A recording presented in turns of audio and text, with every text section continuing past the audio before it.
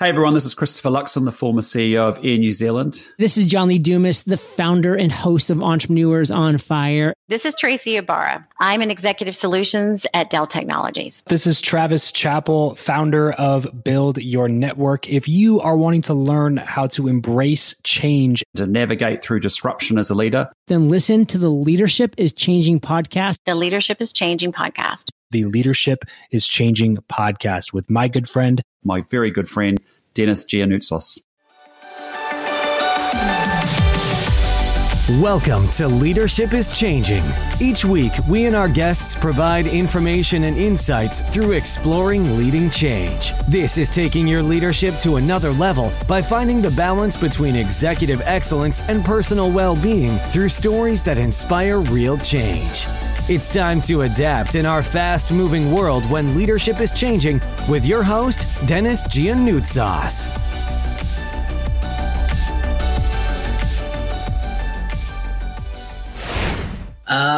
So I grew up in the moving industry. I got to work on a moving truck growing up, which is what you do when dad owns the moving business. Yep. I don't recommend it. Don't go work on a moving truck. But I gained kind of a really great appreciation of that side of the industry, that part of life early on. I went to college. I graduated with a degree in marketing, which has always been my passion. And I ended up getting a job for an event marketing company. Mercedes-Benz was our big client. We did all their sports marketing. So the Masters, US Open, great gig out of college. But eventually I just found that I was setting up golf tournaments for rich people, which was not really how I wanted to lead my life. I felt like purpose was missing. And, in terms of Move for Hunger, we never really meant to start a nonprofit. I didn't know anything about hunger. I didn't know anything about food waste. If you would have asked me 11 years ago if I'd start my own organization, I would have told you were out of your mind. But here it was, people every day, when they're moving, they don't know what to do with the food. It was a common question that came up, like, what should I do with this? Or they were throwing it away or they were leaving it. So we really just started by asking people if they wanted to donate it. We were there anyway, and brought it to the food bank, and that's how Move for Hunger was born. Yeah, wow. Wow. Oh, that's a tremendous sort of service that you're doing, and it's just a great idea. And yeah, sometimes these ideas are just sitting in front of us. We're not expecting to do it, and then it sort of pops out. But hey, going back to when you're saying about being on the moving truck with your dad and helping out there as a kid and so forth, was there one or two things that you learnt in relation to about, working with your dad and what it's like to be, as a kid working with your parents and things like that? Did you learn anything around there?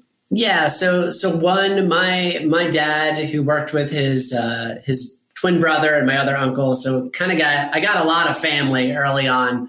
Yeah. And they were incredibly entrepreneurial.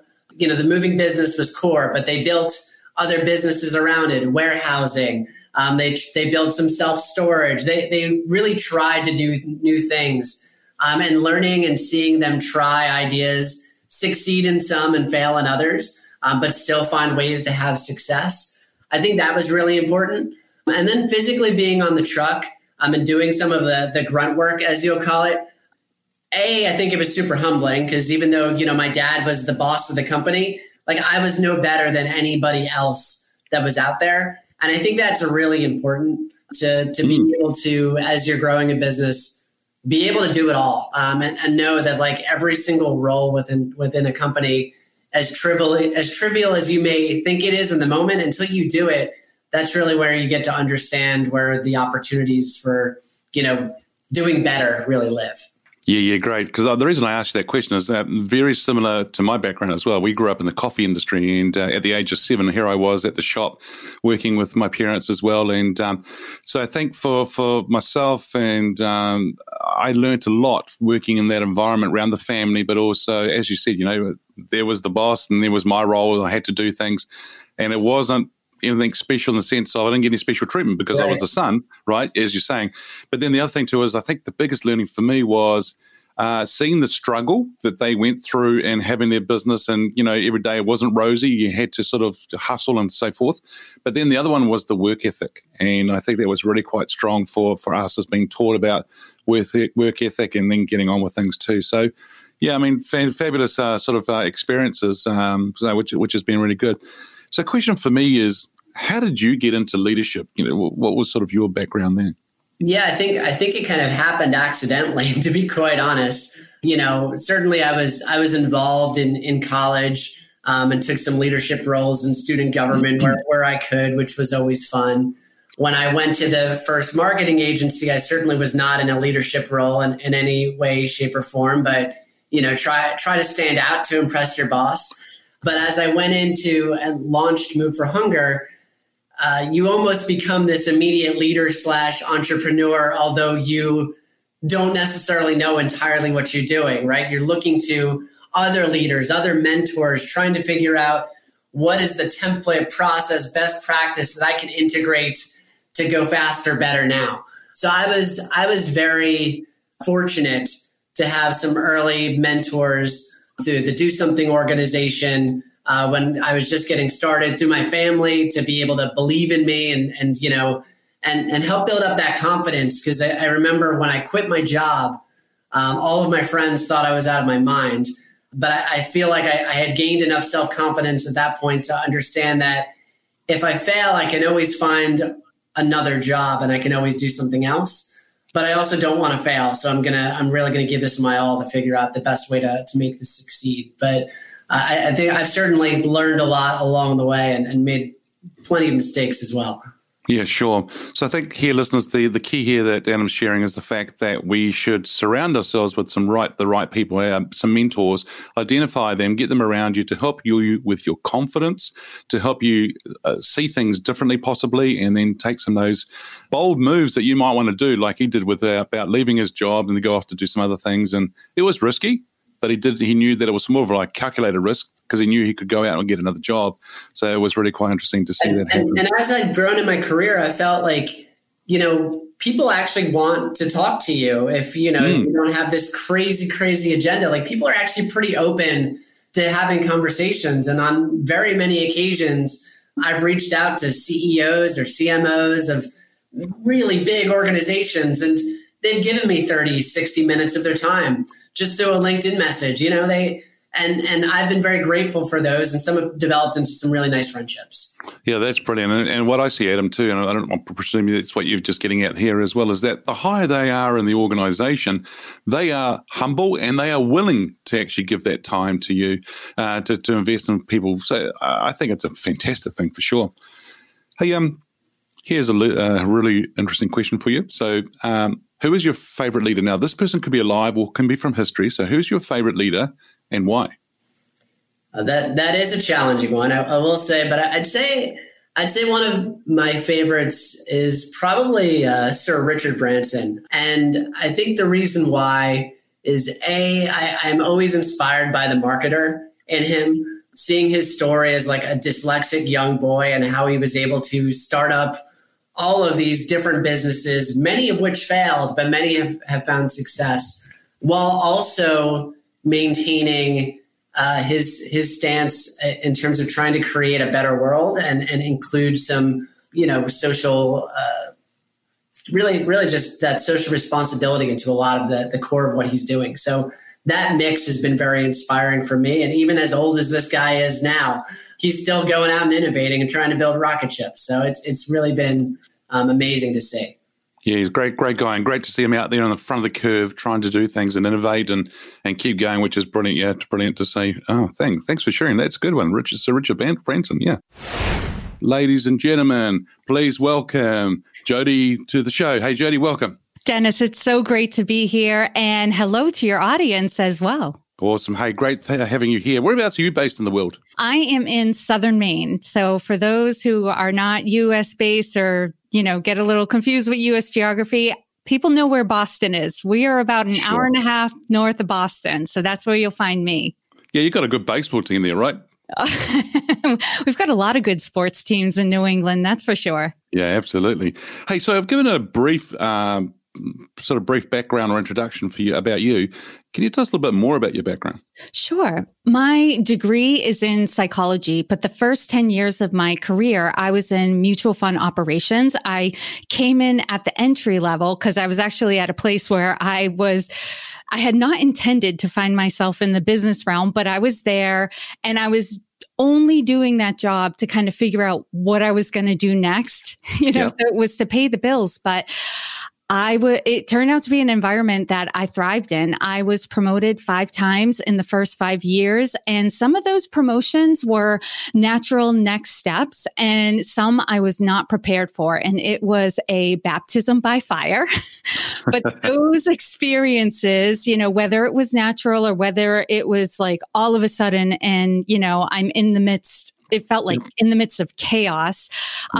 They were experiences that gave me a wealth of information on developing as a leader. And in September of 2010, so 10 years ago, I began the next 10 years of my career when I transitioned to business ownership and executive leadership coaching.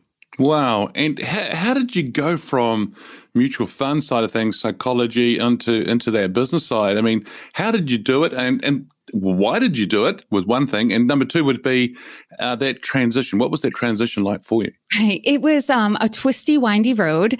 But when I look at it in retrospect, I really came full circle, because when I have my bachelor's degree in psychology, and I was actually like this close to getting my master's degree in counseling psychology.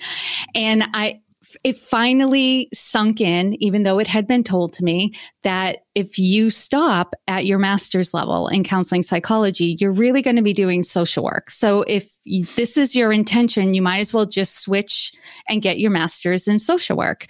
And after having done my internship in a social work related job, I realized this was not what I loved about psychology.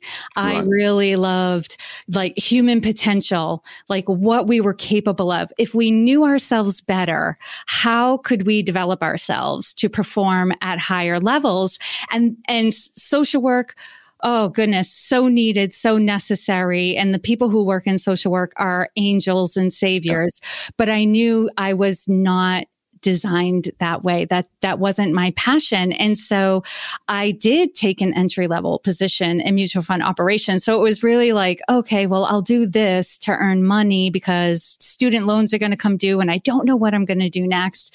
And like I said earlier, it was perfect for me. And I was in that industry for 10 years, but it was around 2008 when the banking crisis came about. Right. And the company I was working for was acquired by a large company in the US. And the shock of the culture change was almost too much. It was amazing. Stressful. It was so crazy to go from a small to mid-size level company to just a juggernaut company. It was just huge. And so I got through the first acquisition. I was employed now by the larger company. And within 15 months, we were just getting to the point where we felt like we were recovering from all the changes that had come about. The company I was working for bought a company that was doing the same work that we were doing. And so we knew our jobs were on the line. But by that point, I had already discovered coaching. And coaching to me was everything that I had loved about psychology that social work was not, right? It was that human potential, development, high performance, and transformation really was the added layer of coaching for me over psychology. And I got really jazzed by the idea. So I was working in my full-time job. I was at the executive level at that point, doing what I needed to do to get through the day and support the people around me, and just started researching more about coaching and companies that were providing certifications on coaching. So when the company I was working for had bought the other company and we knew our jobs were on the line, I was like, this might be my chance. And I started to pray that they would outsource our jobs. I felt horrible for the people I worked with who had mortgages and kids getting ready to go to college. It's not to say I did it without feeling, but my own situation, I was like, yes, this is the opportunity. It's the push out of the nest that I need to do this. And I was actually able to get my coaching certification while I was still working. We were told our jobs were going to be outsourced, but they needed us to stay for 7 months, which gave me plenty of runway to get certified and start my business. And that was in September of 2010. Nice. Oh, that's awesome. And it sounds like that, you took that opportunity, right? I mean, it was there in front of you, which is great. I want to go back to something you said before, which is about in the roles that you did and you got to an executive level. How did you get into leadership?